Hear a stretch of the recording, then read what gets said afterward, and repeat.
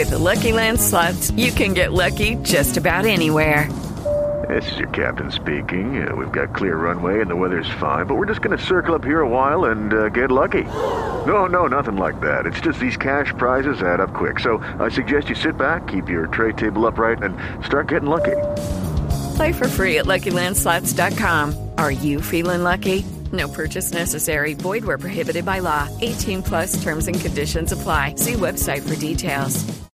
Lucky Land Casino, asking people, what's the weirdest place you've gotten lucky? Lucky? In line at the deli, I guess? Aha, in my dentist's office. More than once, actually. Do I have to say? Yes, you do. In the car before my kids' PTA meeting. Really? Yes. Excuse me, what's the weirdest place you've gotten lucky? I never win and tell. Well, there you have it. You can get lucky anywhere, playing at LuckyLandSlots.com. Play for free right now. Are you feeling lucky? No purchase necessary. Void where prohibited by law. 18+. Terms and conditions apply. See website for details. You're listening to the Heroes Podcast Network. Hey friends, this is Cam, one of the hosts of the Gamer Heroes Podcast. We really hope you're enjoying the show you're listening to right now, and if you are, please consider becoming a patron of the Heroes Podcast Network at patreon.com/heroespodcasts. Your support would genuinely mean the world to us, and would allow us to cover hosting costs for the website, get new equipment and software, and even make it out to different conventions and events to meet you, our loyal listeners. All Patreon tiers will get you access to the Patron Lounge in Slack, which will allow you to chat and interact with your favorite HPN hosts. On behalf of everyone here at HPN, thank you all so much for your continued support. We really couldn't do any of this without you.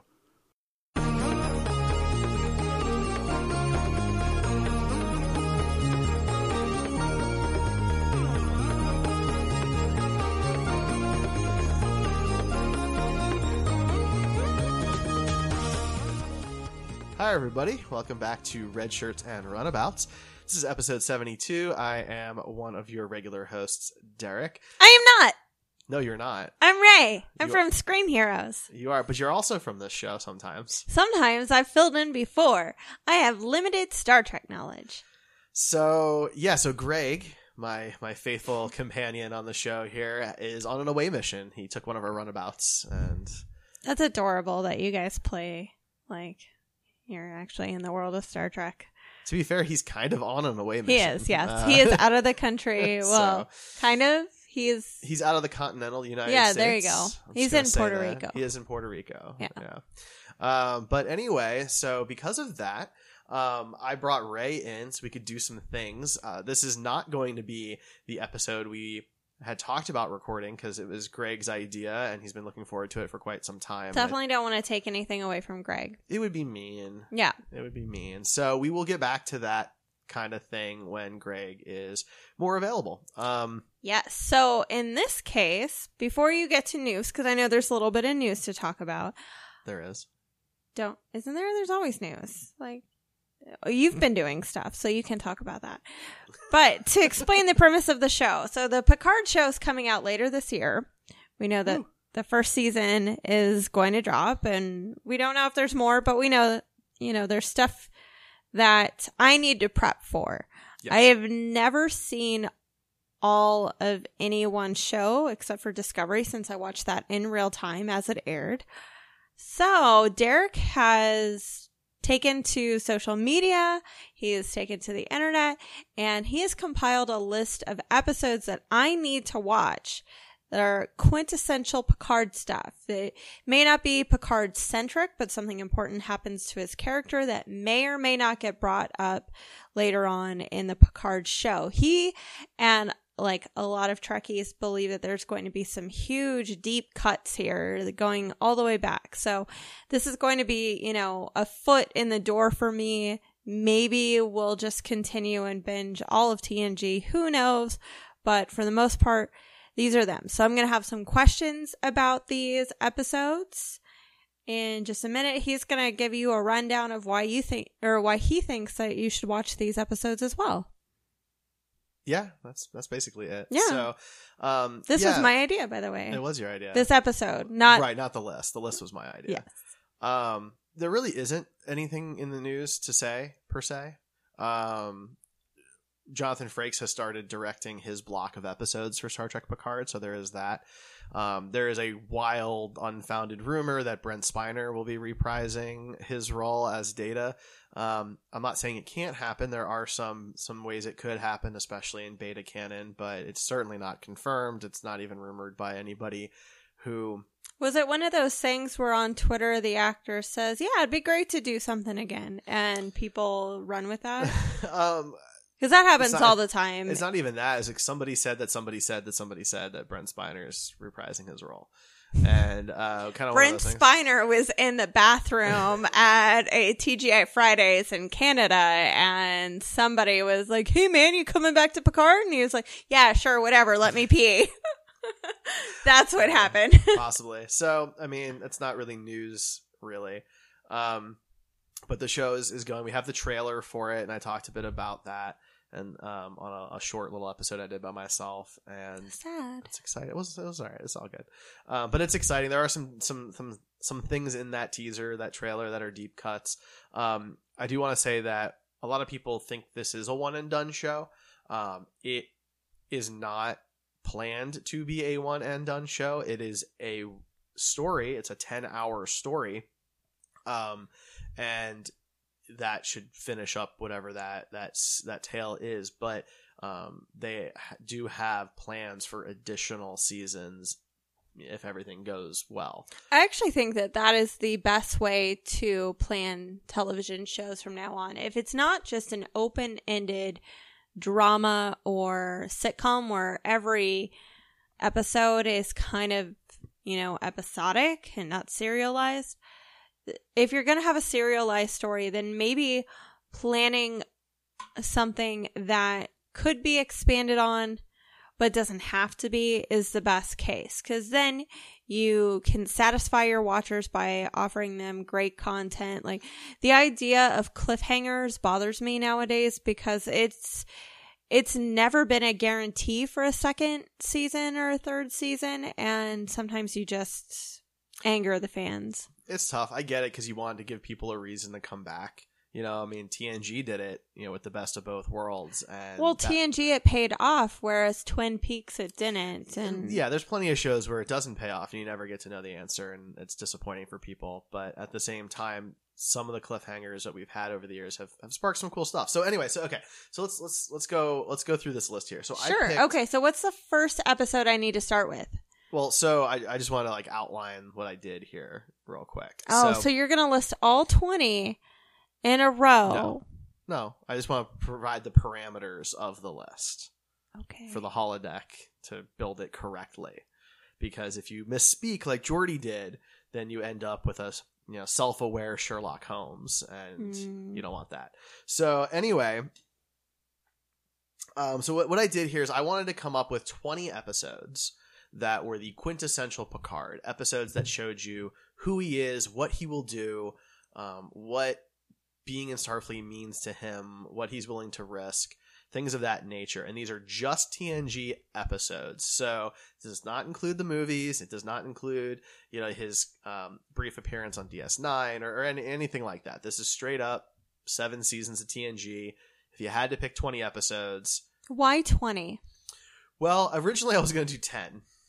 Truth be told. Oh boy. And I started making my list, and I realized that, because he is the main character, and he was really the primary focus of the show a lot of the time, it's hard to narrow things down to just 10 episodes. So I decided just to expand it to 20 because I found a nice group of 20 episodes. Okay. Now, Trekkies like semantics, and so some people out there might argue with me a little bit because some of these are two-parters. Okay. Some of them, even crossed seasons because they were two-parters. And so I'm counting a two-parter. If it's a part 1 and part 2, I'm counting it as one. Okay. So how many hours of content are we looking at right here? Let's see.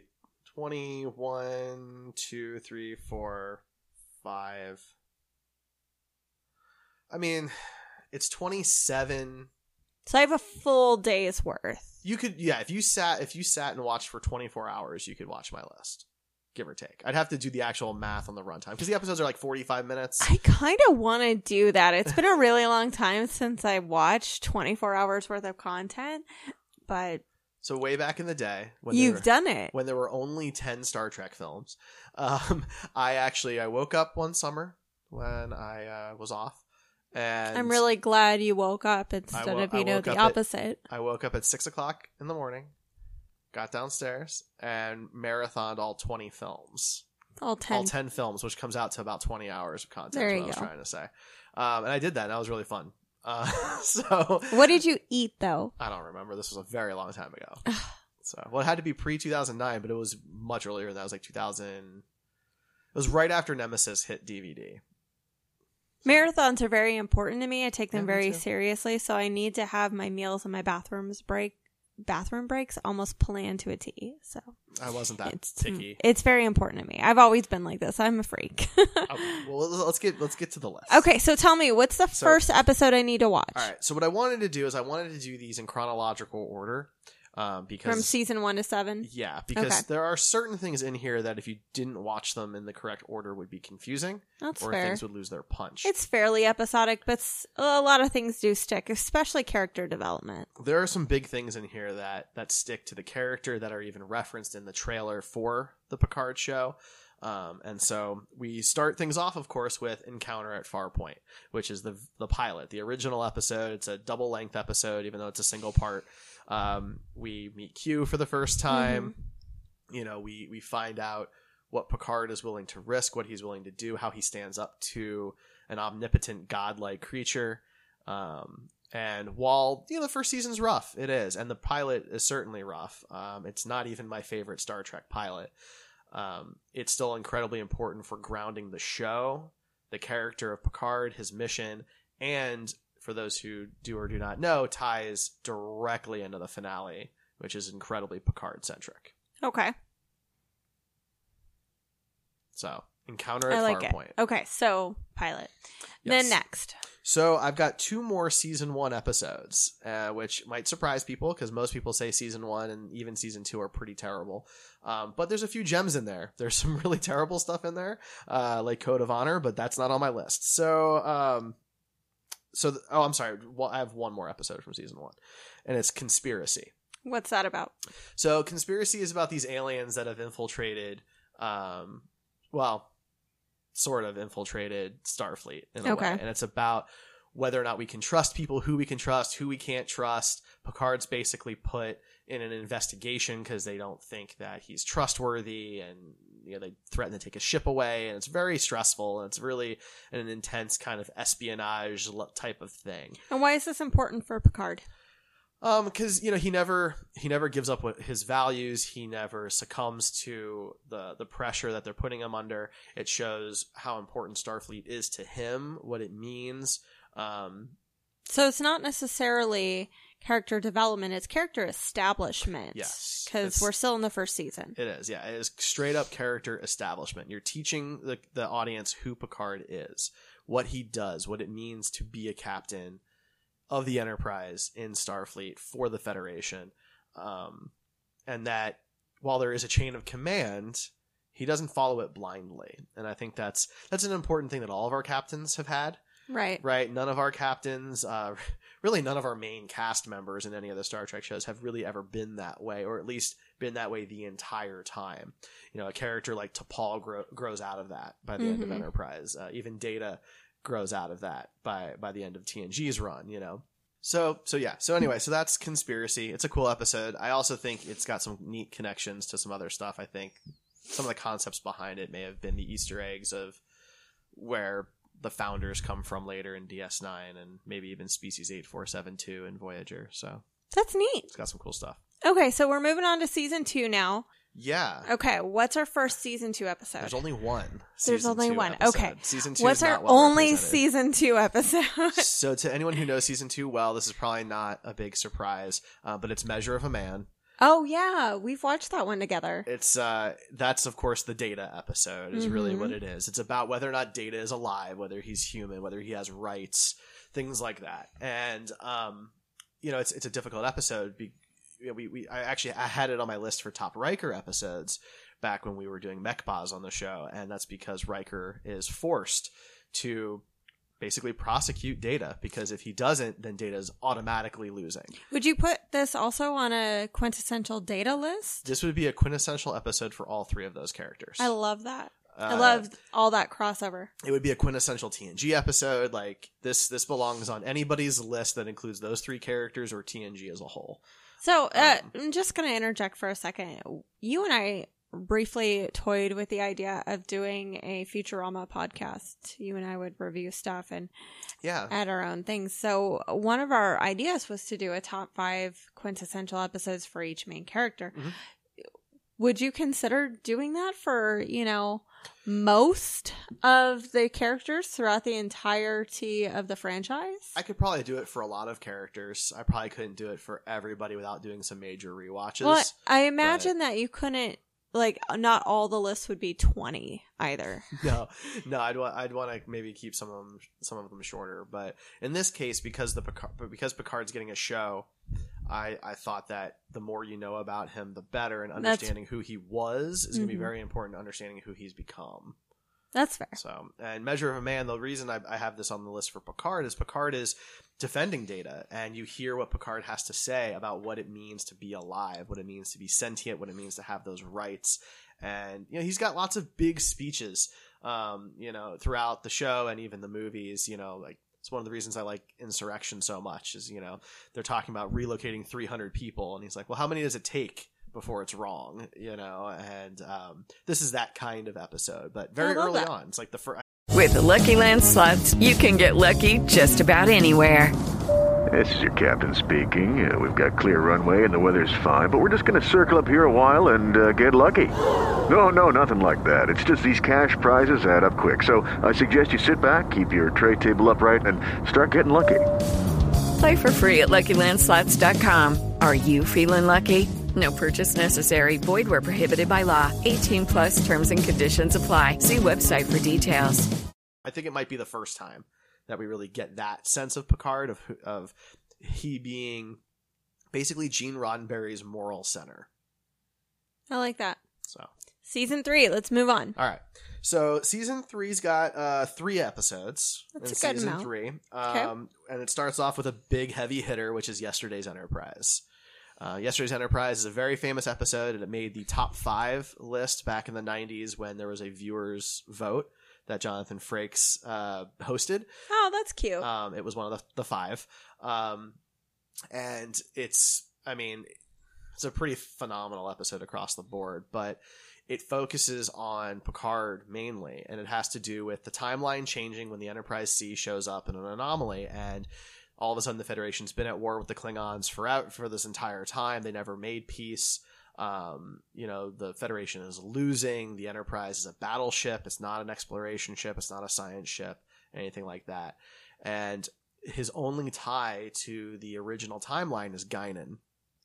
And this is basically the first time you really get to see his relationship with her and what she means to him, and that when he trusts somebody, he really trusts somebody. Mm-hmm. He sends, I don't want to spoil these episodes too much, but he has to make a decision to essentially send people to their deaths or not, based solely on Guinan's intuition, her gut feeling, what she feels is wrong. That's intense. And he has some arguments with her about it. He's got to deal with some really intense things like the return of Tasha Yar and that she's not supposed to be there and things like that. So it's very much Picard wrestling with doing the right thing when he doesn't even know it's the right thing. All right then. That's very Picard. So, yeah. Okay, so next episode. So next is a little bit lighter of an episode. Most of these early on have been pretty tough ones, but this is Captain's Holiday. Yeah. People poke fun at this episode a lot, but I think it's actually a lot of fun. Picard takes a leave of Is this the Dixon Hill? No. Oh, but you included some of that. I did not. You didn't include any Dixon Hill episodes? The Big Goodbye would be the one that I would have in here, but I don't have it because all it really shows is his enjoyment of the Dixon Hill franchise and that series and all of that. And it's part of his interest, but it doesn't tell you a whole lot about who he is, what he believes. It doesn't really change anything about him. It's more of just seeing him have some fun. And what's wrong with fun, Derek? Nothing's wrong with it, but I'm just saying if you need to get an idea of who Picard was, what he did, what he believed, what he fought for, what he was willing to risk, I don't think the Dixon Hill stuff is required viewing. Got it. Okay, so Captain's Holiday. He takes a vacation. Riker talks him into going to Risa, and there's a lot of fun and campiness to this episode. You find out that Riker gave him a particular object that, when Picard finds out what it is very upset and embarrassed about that because it's of a sexual nature, and Picard is more evolved than that, that kind of thing. But he meets Vash, who comes back a couple of times, and she's a love interest for Picard. She's dangerous. She's not really trustworthy. She's kind of a criminal. Well, she is a criminal. Okay, so why is this on the list? This is on the list because it shows you who Picard is on a personal level outside of the uniform. This is the first time you see him not on duty, really. He's off the ship. He's off duty. He's not in uniform. He doesn't, have his Starfleet equipment with him. He doesn't have any of his officers with him. He's not on a mission. It shows you what he is when he's stripped of his job, his career, and what's left underneath that. And he has a very difficult time relaxing. Got it. The idea of not being on the ship, the idea of not being involved, not staying up to date bothers him a lot. And I think it's one of the earlier episodes that makes him relatable. Because up until this point, he's mostly what TNG has been criticized for, and fairly so, is that these characters are just so perfect all the time. They're the best of the best of the best, and their flaws are actually their advantages, and that kind of thing. And this is the first time you get to... What are your weaknesses? Well, I care too much. Well, it's kind of like that, right? Yeah. Geordi's blind, but his visor lets him see all these amazing things that solve episodes that other people can't see, like that kind of thing, right? And so Captain's Holiday makes Picard more relatable. You learn, for anybody out there whose job becomes their life, whose passions become their life, and the idea of just sitting around and not doing anything, sitting around and relaxing, taking a vacation, that is unappealing or stressful to you, you can relate to this. Mm-hmm. And I understood that a lot. All right. So last episode from season 3. What are we doing? Okay. So the last episode from season 3 is Sarek. This is where we get to see the return of Sarek, played by Mark Lenard. Was he played by Mark Lenard in the original? Yes. Cool. Yeah. So that was really neat to see his return. He's obviously much older now. Sure. And he's dealing with, symptoms of age and dealing with Vulcan emotions, which a lot of people, claim Vulcans don't have emotions. Well, they actually have much more powerful emotions than we do. Right. They feel a lot stronger. So that's why they learn to suppress them.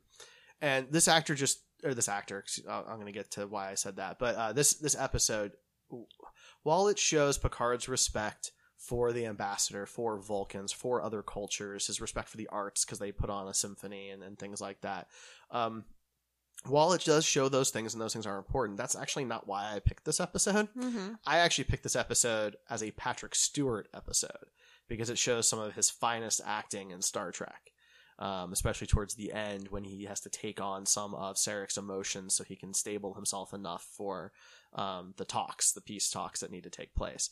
And Patrick Stewart has to do some pretty hardcore acting that's very intense and dramatic and emotional. And that's wonderful. For anybody out there who thinks Star Trek doesn't have any of that, this would be something you'd want to see. This shows his range. So I have a question. I know that the whole point... Well, not the whole point, excuse me, that's a little broad, but that TNG brought new opportunities to bring in new alien races to show the progression of the Federation and Starfleet and everything. But it does feel like TNG, DS9, and Voyager all kind of forgot about the Vulcans. Why is that? I don't know that forgot is it as much as purposefully stepped aside from. Yeah. Wouldn't you think that they'd still be part of Starfleet? And they are. I mean, you have Tuvok, who is a bridge officer on Voyager and a regular cast member. DS9 does not focus on it often. There are some Vulcans who do show up from time to time. There's even a Vulcan member of the Maquis, for example. And on TNG, you have Sarek, and you do actually have Spock show up for a couple of episodes and some things like that. They're not as big of a focus because now that the show's had a bigger budget and more modern effects, they could start showing more advanced alien designs. I'm just curious why they weren't on the ship really at all. Like, even in the background as much, you'd figure... I mean, they're around. Voyager's got a couple of different Vulcans on board, and DS9 doesn't have a lot of Starfleet officers to begin with, so you don't get a lot of that. Right. TNG just really doesn't focus on them. TNG's goal when the show really launched was to focus on other things. They brought in the Cardassians pretty early. They brought in the Ferengi very early. The Betazoids, androids, changing the way the Klingons looked. Changing the Klingons, that, and the Romulans.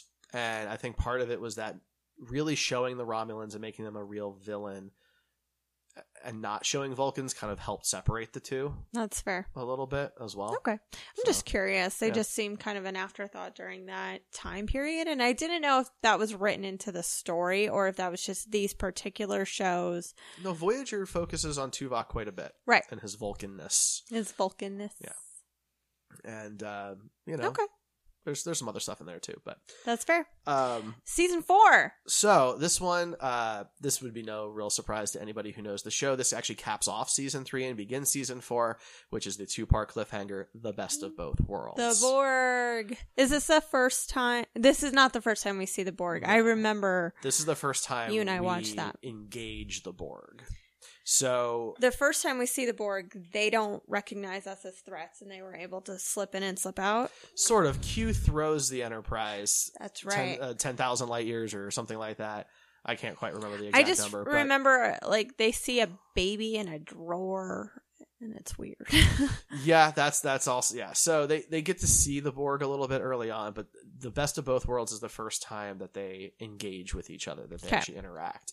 And these are huge. These 2 episodes are massive for so many reasons. Aside from setting the tone for the show, creating what is arguably the best villain in Star Trek. I was just about to say, do you believe that? That they're the best villain in Star Trek?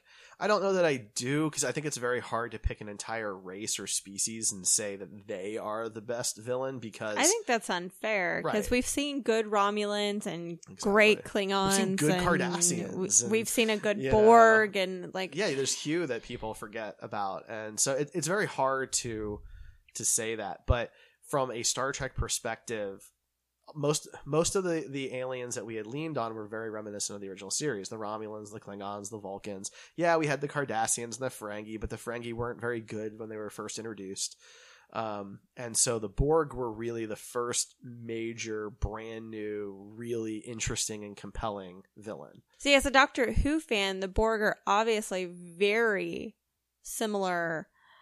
Most likely, I believe that the 2 franchises have borrowed from each other numerous times, considering the amount of overlap. But the Borgs are clearly a more well thought out version of the Cybermen. So that's very easy to see that. That was not the original plan for the Borg.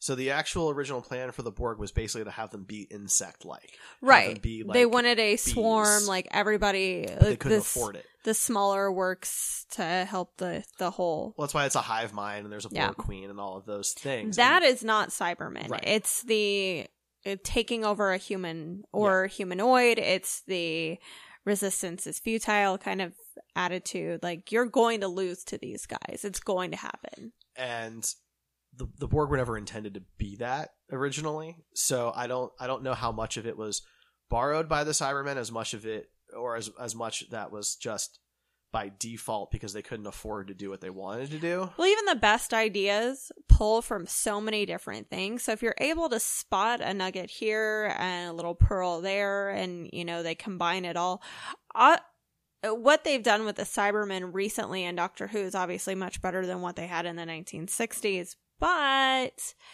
the the crosshair, like the similarities are definitely there. I understand. Yeah. But these episodes are really important. Picard gets assimilated by the Borg and is basically forced to attack the Federation in a very powerful, really significant way, kills a lot of people. Yeah. It's what kicks off Deep Space Nine. It's why Sisko doesn't like Picard. And it kicks off a huge arc for his character, and is the reason for the First Contact film, which is widely considered to be the best of the TNG movies, if not one of or the best Star Trek film. Why is he the only Borg to really get a name too? And that's explained. That's explained in The Best of Both Worlds, and it's kind of explained in First Contact a bit. Okay, the idea is that the Queen, she was not looking for another drone. She was looking for a companion, a partner, or a counterpart, as Picard says in First Contact. But no one says king. That's funny. No. I like that. But she was looking for a bridge to humanity because the Borg have always found humanity to be difficult to take down, right? And that's, very true in Voyager for sure. And so anyway, the Queen was trying to find someone that was more of an equal, that had some sense of free will, that could challenge her in some ways, and not just be another drone. Cool. So anyway, very important, and it leads into the next episode, which is family. Family is when we get to see Picard go home for the first time. There's all these jokes, of course, that he's the most British Frenchman to ever live, and he goes back to France to the Picard vineyards, and you get to meet his brother and his brother's family, who are referenced in Generations that he loses in the fire. So this episode sets a lot of information. You learn about the family that is impacted in the movie later, and you get to see some of his PTSD fallout from being assimilated.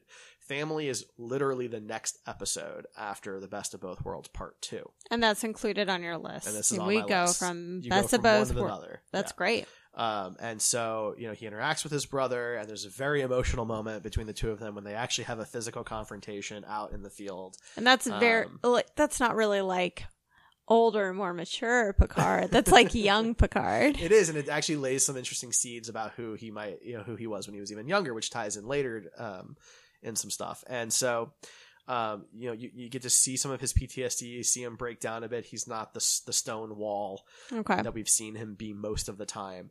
And it was one of the first flashes of Star Trek being serialized.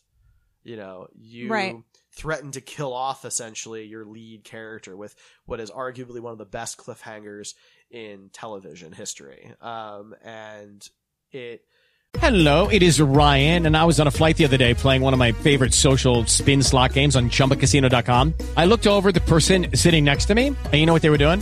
They were also playing Chumba Casino. Coincidence? I think not. Everybody's loving having fun with it. Chumba Casino is home to hundreds of casino-style games that you can play for free anytime, anywhere, even at 30,000 feet. So sign up now at ChumbaCasino.com to claim your free welcome bonus. That's ChumbaCasino.com and live the Chumba life. No purchase necessary. VGW. Void where prohibited by law. See terms and conditions. 18+. Led straight into another episode that was very, very connected that then builds off into two other movies later. And so these three episodes together are very important, and they're right in the middle of the show, which is kind of interesting. But yeah. So what episode are we at now? You counted Best of Both Worlds as one episode? Yeah, so let's see. 1, 2, 3, 4, 5, 6, 7, 8. So that's 8 episodes. Okay, so what's our 9th?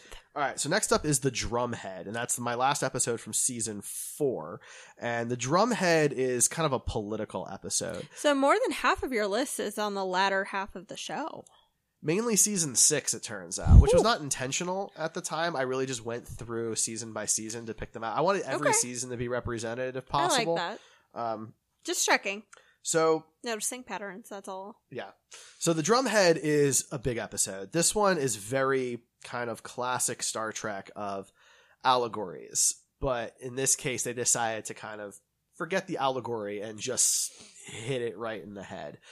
There is a crew member who is on the Enterprise, and it turns out that he has Romulan ancestry.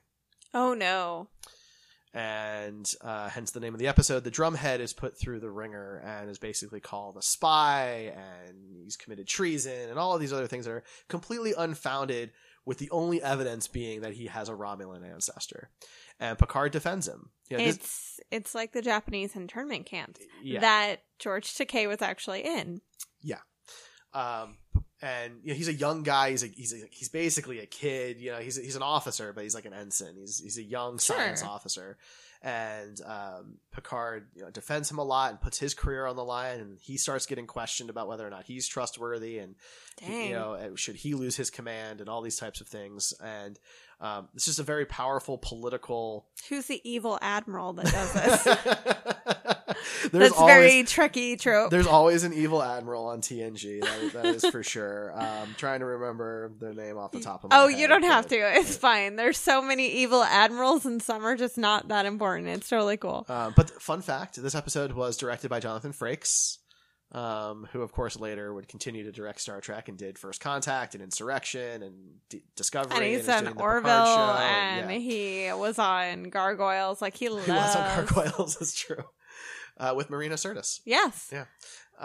So anyway, so the Drumhead's it's one of those cornerstone Star Trek episodes, very Measure of a Man-like, where we put someone on trial for who they are, but not what they've done. Right. Right. And, yeah. That's intense. Okay, so it again shows Patrick Stewart's range a little bit. The fact, like, if you never see Honest trailers, if you watch the Honest trailer for the Star Trek The Next Generation, the points they're making about Picard, the fact that Patrick Stewart's acting is much better than Star Trek really deserved at the time.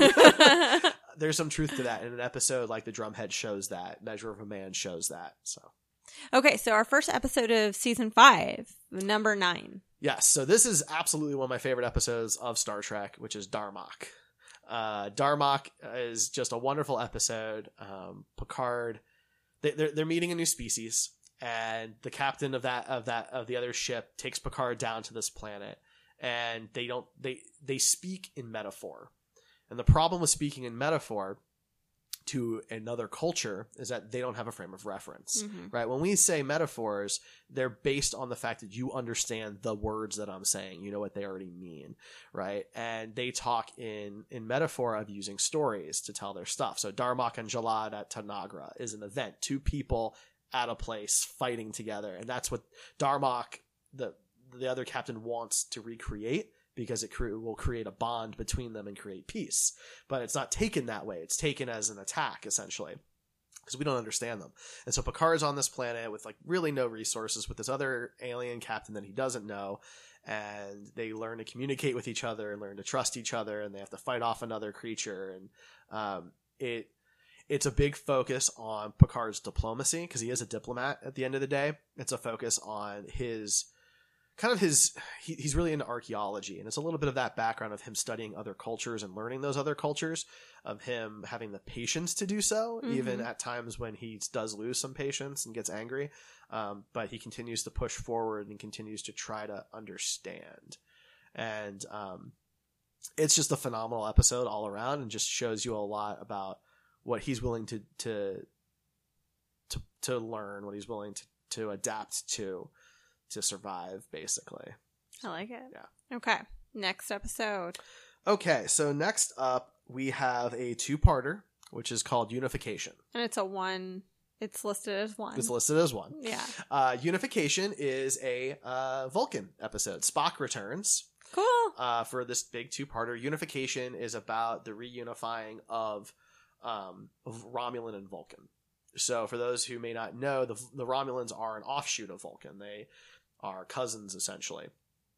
And we learn later and stuff that they basically left Vulcan because they refused to close out their emotions. And Spock and some other people believe that they should all be reintegrated together and work together. And this talking point was used in the Star Trek 2009 film about Spock trying to save Romulus and things like that. And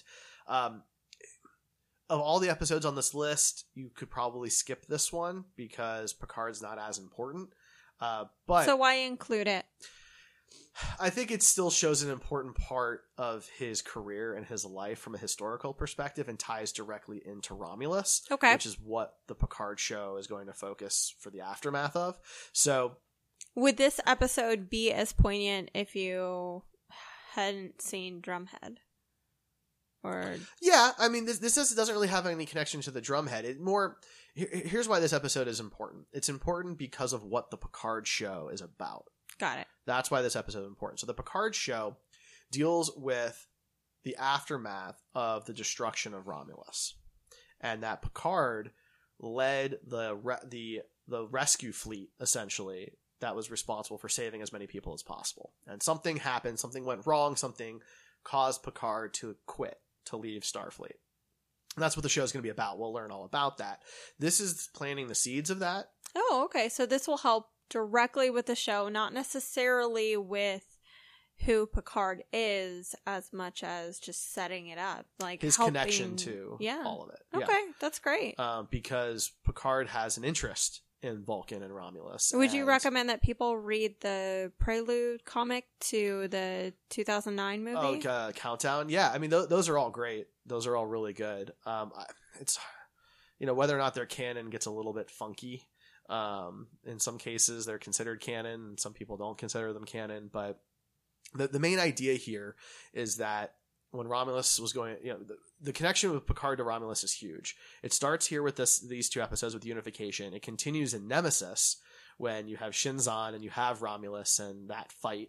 And then it continues again in the 2009 Star Trek film. The future that Spock comes back from is the destruction of Romulus. And then Picard leads the rescue operation that's directly after that. And that's what the Picard show is about. So this begins that story arc, and that's why it's on the list. Got it. Okay, so next. Okay, so next up is my last season 5 episode. This one also made the top 5 viewers' choice back in the 90s, as did The Best of Both Worlds. And one episode that's not on my list, which is Relics, which is the Scotty episode. That one's not on my list because it's not that big for Picard. But in this case, the episode is The Inner Light. The Inner Light is widely considered to be one of Star Trek's best episodes. I believe it won a Peabody Award. Is this the one where he's like tortured and brainwashed kind of thing? No. Oh, okay. No. Sorry. That's in here, but that's later. The Inner Light is it's a very weird episode to explain to people, but it's incredibly important to his character. He essentially gets connected with a probe that the ship comes across and lives an entire lifetime as a member of this civilization that no longer exists. Interesting. And he has a wife, he has children and grandchildren. He lives an entire lifetime. It's where he learns to play the Reskin flute. He gets the flute off the probe by the end of the episode, and those memories stay with him forever.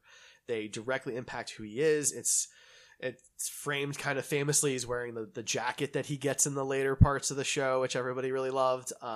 But it's a character study of who he is. He lives this entire lifetime that's separate from Starfleet, where there's still parts of Picard in there. He's always trying to help and advance and progress things and save the village and all those types of things. And this episode stays with Picard. This is an experience that never leaves him. And if you watch the trailer for the Picard series, the Reskin flute is used to play the theme song at the end of the trailer. So I believe that there may be some importance here. We may continue to see the flute. He may play it. He may reference events that occurred there. I don't know. But based on them using the flute, the fact that we see him play it multiple times, including in another episode on this list, it's just an important episode to his character building. Okay. That's great. So our first episode of season 6 happens now. What are we at? So again, this is another cliffhanger. So it's the end of season 5, beginning of season 6. Okay. It's the 2-part episode Time's Arrow. Now, again, the Honest trailer makes fun of this episode, but it's still, I think, important to the Picard character. In this episode, several characters go back in time and they meet Mark Twain. Data loses his head, but most importantly, he meets Guinan. And by that, I mean Guinan meets him for the first time. So Guinan is on Earth in the past, And this is how she meets Picard. Now, it's not how Picard meets Guinan. He already knows her in the future. Right. Right? But this begins their relationship, their friendship. This is how she learns who he is and then later finds him to become friends and confidants. So this episode is really only important for that reason. Mm-hmm. It's because Guinan is such an underutilized character, but is incredibly important to Picard. You know, she's, from yesterday's Enterprise, the Generations film, her wisdom, her guidance is paramount to Picard, even when we don't get to see it sometimes. And so this is how they meet. This is how she meets him. And so that's kind of important. Okay. Season 6. Let's move on. All right. So this is Chain of Command. This is a 2-part episode. So this is the torture episode. Got it. The Four Lights episode, right, for those playing at home. It's a 2-parter. Picard gets kidnapped by the Cardassians and is tortured for a good chunk of time. And this is where the Four Lights thing comes from.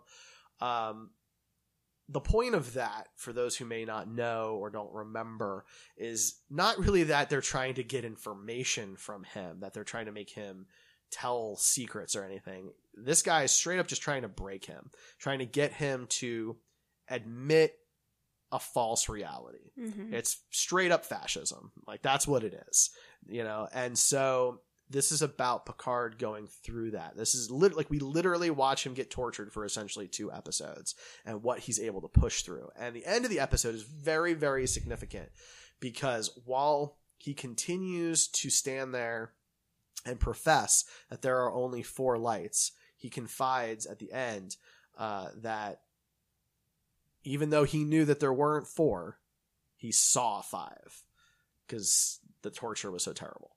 And so it's really a powerful episode, really incredible. It shows his resolve, I guess, and at the same time shows, for the first real time on TNG, who the Cardassians really are.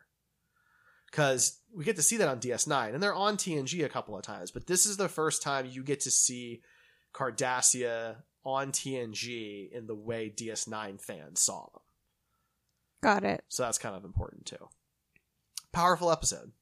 And that is highly lifted from 1984 and the 2 plus 2 equals 5. And I'm sure that's exactly what they were referencing. Because that's, fascism and yeah. Okay. So next up is one of my favorite episodes. Why? Might be my favorite episode. Is this Tapestry? This is Tapestry. Tapestry! I know my man's favorite Star Trek episodes. We have watched this together. We did. And it is a fantastic Picard episode. It's a fantastic Q episode. He gets to see what his life would be like if he had made a different choice, just one different choice in his youth. And turns out he became an average, middle of the road science officer on the Enterprise who never really achieved much because he wasn't outgoing or strong in his convictions. So I totally snatched that away from you because it's like one of the few I know. And it stuck with me too. The first time I watched it, I've seen some of these episodes already, and I don't want to say that they've gone in one ear and out the other, but the brain can only hold so much, and this one stuck with me. So it's a Q episode, which is very important because I said that. I know, but I want to talk back on that for a moment here because I don't have much of Q on this list. Well, he was only in 11 episodes to begin with, right? Of Star Trek. Of total. Star Trek, right, including his one Voyager. No, he was on 3 on Voyager. Oh, and 1 on DS9. 1 on DS9, and so. Anyway, what's important here is that this episode is very telling for the viewer, right? We go back, we learn that Picard at some point got stabbed through the heart and has an artificial heart, and it was because he decided to pick a fight with some Nausicaans, and it's a very different side of Picard because he's the diplomat. He's, the highbrow Earl Grey tea sipping ambassador type person. And here he's having a bar brawl with some aliens that are much stronger than humans. And yeah, you summed it up really perfectly. Thank you. There's not really much to add to it other than it really speaks to me. Do you believe that Q is in love with Picard on some level? I believe that Picard is incredibly important to Q, and that Q wants to watch over him and do what's best for Picard most of the time. He wants to screw with him. He wants to have some fun with him. He's like your best friend who will also, screw with your food and stuff like that. But at the end of the day, he wants you to be okay. As a quick aside, if anybody has the Tapestry Picard in the blue uniform action figure, Derek would like it. That's very sought after for my collection. So yeah, Tapestry, go watch it. We'll put our wedding on hold so he can have that little doll. It's actually not that expensive. I wanted to go and get it, but it's thank a you. joke. All right, so next up, this one's kind of fun. This is Star Trek Die Hard, which is Starship Mine. Starship Mine, I like this one because a lot of people have a problem with Star Trek First Contact and Insurrection because it turned Picard into an action star. And while I can understand not caring for that, they didn't start it. He was an action star a few times on the show, most so in this episode, Starship Mine. So basically, the ship gets stolen out of space dock, dry dock, excuse me, and Picard happens to be the only one on board because he forgot his saddle and was going back to get it. And then how adorable! Yeah, he was going to go riding, and anyway, before you continue, I have to interject. Okay. Do you find it incredibly irresponsible or just a little irresponsible that a ship that big is able to be stolen? That not one person is on board on purpose? Well, it was stolen by people who were sanctioned by Starfleet. Of course it's like an inside job, kind of. Of course it was. So anyway. Who's the Gruber? There really isn't one. Like, that's not really what it is. But Tim Russ is in this as a different character, though. That's so great. He's Doctor Who does that all the time, too. Like, I love that Trek and Doctor Who just keep bringing old people back. It makes me so happy. Well, this was before he became Tuvok. So, he's in this episode. He plays a Klingon a couple of times, and then he is on the Enterprise B bridge in Generations, and he becomes Tuvok, and that's how we know him now, of course. But anyway, it's just a fun action episode where he's got to get the ship back, and he knows the ship better, of course, and he's planning little traps and causing little problems, and just kind of doing his thing. Is it Home Alone? Not real. Is it Home Alone? Like, legit? It's not Home Alone, but it's a fun episode. Again, like, a lot of these are very heavy because Picard is a very serious character most of the time. But I wanted some fun ones on this list, and this is one of those. It's a fun episode. I like it. Really okay. All right. So next up is a not so fun one, which is Lessons. Which number are we at? What are we at? Let's see.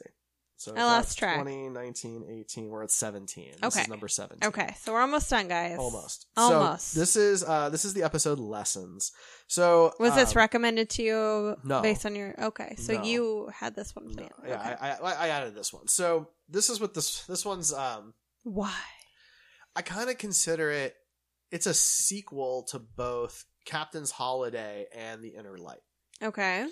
For two definitely different reasons. So first off, he has a love interest, which he doesn't get very often. Sometimes it's Crusher, but otherwise, there was palpable sexual tension between those two. Yeah, and they have some things, and they have like morning tea together, and it's cute. How adorable! But why don't you and I have morning tea?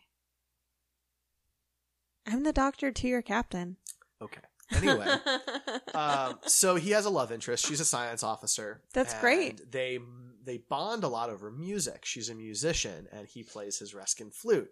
And he's not very good at it, and it's cute, and it's adorable. And it's nice seeing him kind of in a relationship type setting. He's trying to be romantic, and he's flirty, and he's kind of doing, he's tripping up a little bit because he's uncomfortable in those situations. And unlike Vosh, this woman, she's an officer. She's a very good science officer. She's a good musician. She's very fitting for Picard. Mm-hmm. And that's the problem, because a mission comes up and he has to send her on the mission. She almost dies. Oh no.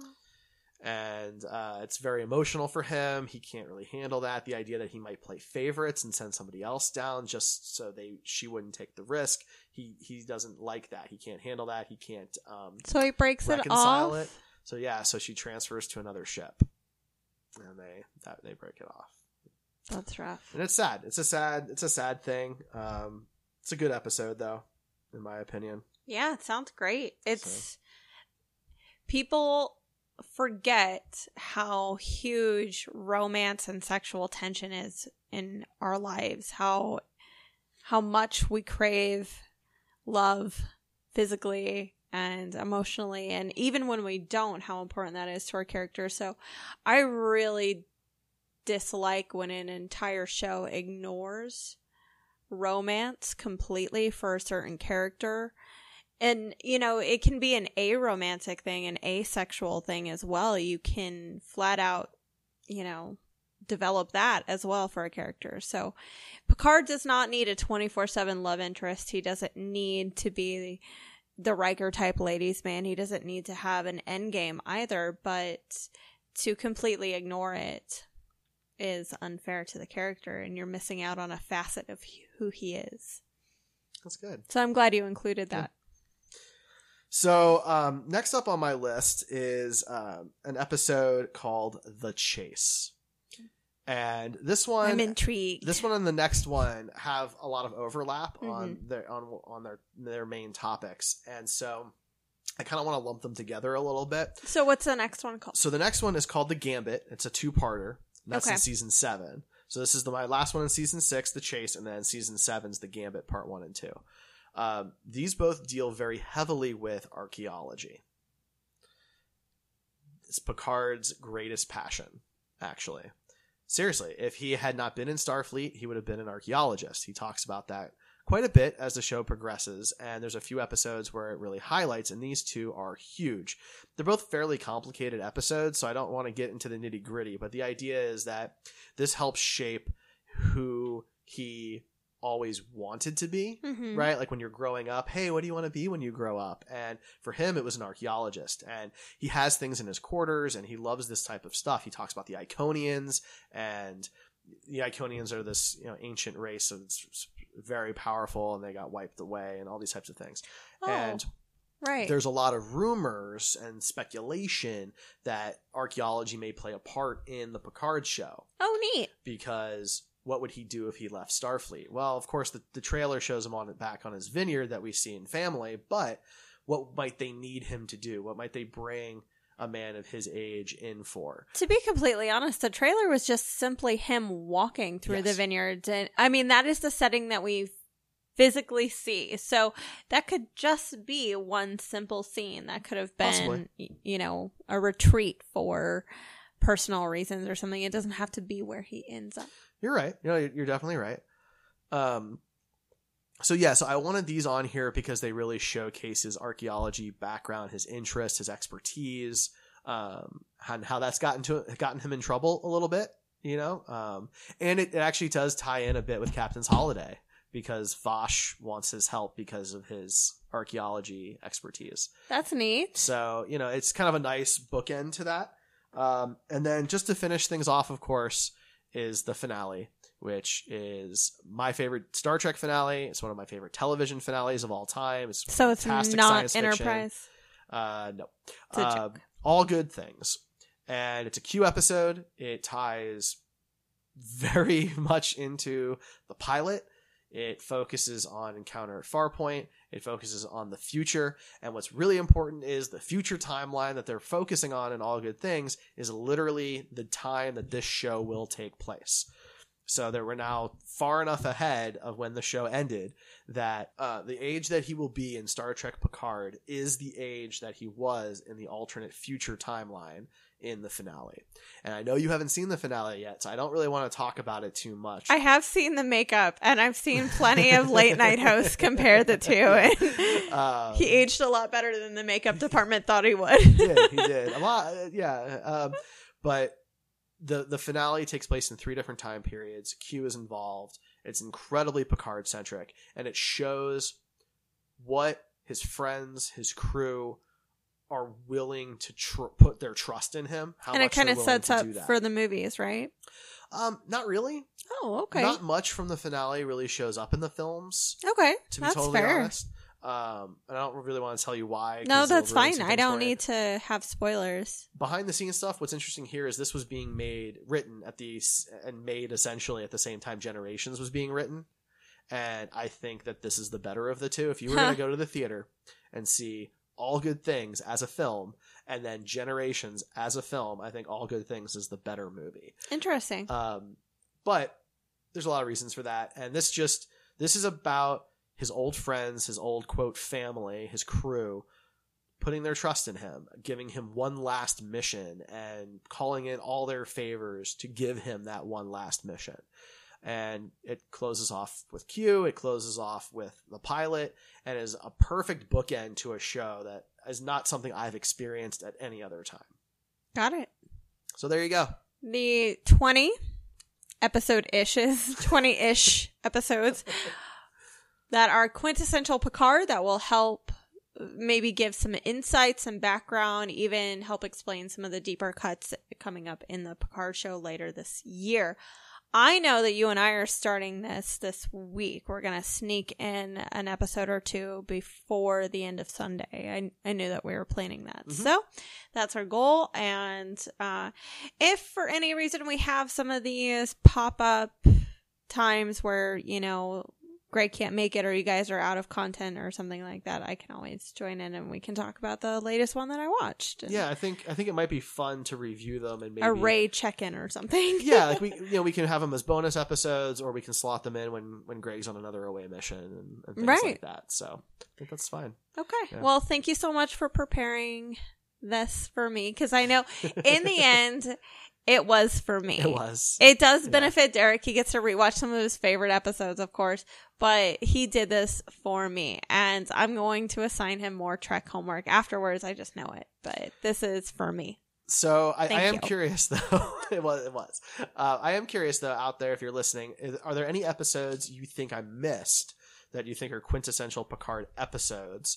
And are there any that are on my list that you think really don't deserve to be on the list? I'd be very curious to know what your top 20 would look like, or even your top 10 if you can narrow it down, or what your thoughts are on top 5, that. top 1, whatever. Add us. But yeah, so that's it. That's Red Shirts and Runabouts this week. Ray, you can find at Siren Ray, SIRYNRAE. You can also find both of us together on Screen Heroes, which is one of our sibling shows here on the Heroes Podcast Network. Yep. We talk movies mostly. We do reviews, retro reviews, fan castings, movie pitches, top lists, rankings, all that kind of good stuff. And I am the Star Trek Dude on Twitter and Facebook. You can come talk to me. I've been trying to come up with some fun stuff to do. I just did a binge watch poll the last few days where I pit each Star Trek show kind of against each other to see which is the easiest to binge watch. And it started with TNG beating the original series. DS9 then beat TNG. It beat Voyager. It beat Enterprise. And then it tied with Discovery. I voted for Discovery, by the way. Well, there you go. It tied on Twitter and Facebook. That's it tied insane. on both platforms. The other matchups were clearly one-sided on both platforms. It was pretty crazy. It wasn't even close. But this one was literally a tie on both platforms down to the last vote. That is insane. Yeah. But yeah, so come check us out. Come talk to me. We'll be back. I'll be back, and either Greg will be with me or Ray will. We'll kind of see. Woo! Thank you for tuning in, though, and we hope that you enjoy this little list. Come talk to me out there, and we'll catch you next time. Great. Red Shirts and Runabouts is part of the Heroes Podcast Network and is hosted by Gregory Bosco and me, Derek Mayer. The music is by Flying Killer Robots. Please follow us at Red Shirts Pod on Twitter or at Heroes Podcasts on Facebook, Instagram, or heroespodcast.com. You can subscribe to our show on Apple iTunes, Google Play, Spreaker, and pretty much any other podcast app. If you enjoy the show, please support us. We have a Patreon at patreon.com/heroespodcasts, and we also have a Ko-fi, ko-fi.com/heroespodcasts. We'll catch you next time. Live long and prosper.